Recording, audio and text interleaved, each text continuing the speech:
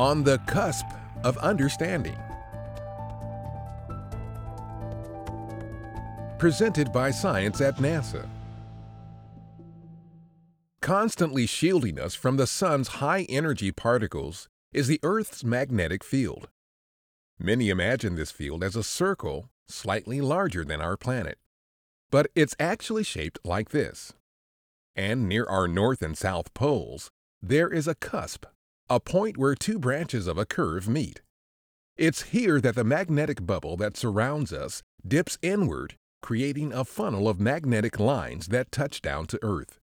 This funnel allows the sun's high-energy particles to race toward our planet and deposit themselves in our ionosphere, 80 to 800 kilometers above Earth. We can even see the result. They create beautiful aurora, similar to the spectacular displays at night, but on the day side of Earth, and only visible to the naked eye during the long polar night. Now, scientists who want to learn more about effects of these particles are embarking on a special initiative that is taking place from December 2018 to January 2020.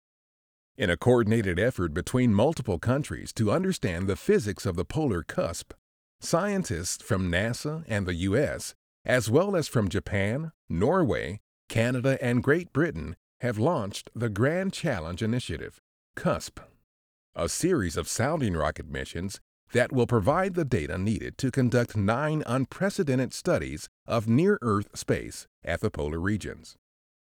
This series will help scientists glean answers to a number of questions about the cusp.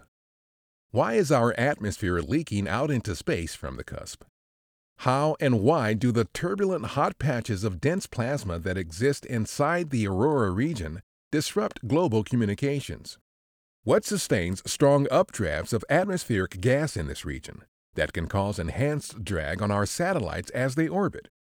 Doug Roland, a space scientist at NASA's Goddard Space Flight Center, explains, "The cusp is a great natural laboratory to understand how Earth's atmosphere responds to direct energy input from the solar wind. This kind of science can be done nowhere else on Earth." 12 sounding rockets conducting the 9 missions will launch from 2 sites in Norway, Andøya Space Center and Svalbard Rocket Range. In some cases, launches will be conducted at nearly the same time from Andøya and Svalbard, providing simultaneous observations at different altitudes and latitudes. Why use rockets instead of satellites or weather balloons?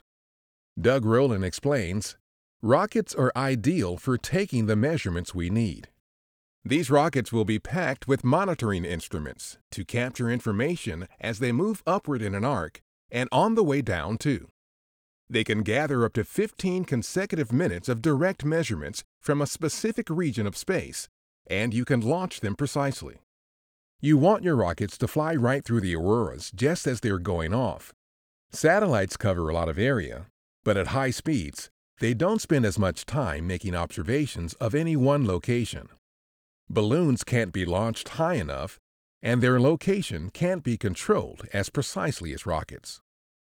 The new data gleaned from the Grand Challenge Initiative, CUSP, will help scientists make better space weather forecasts and give us a better understanding of the particles responsible for one of the most breathtaking sights on our planet.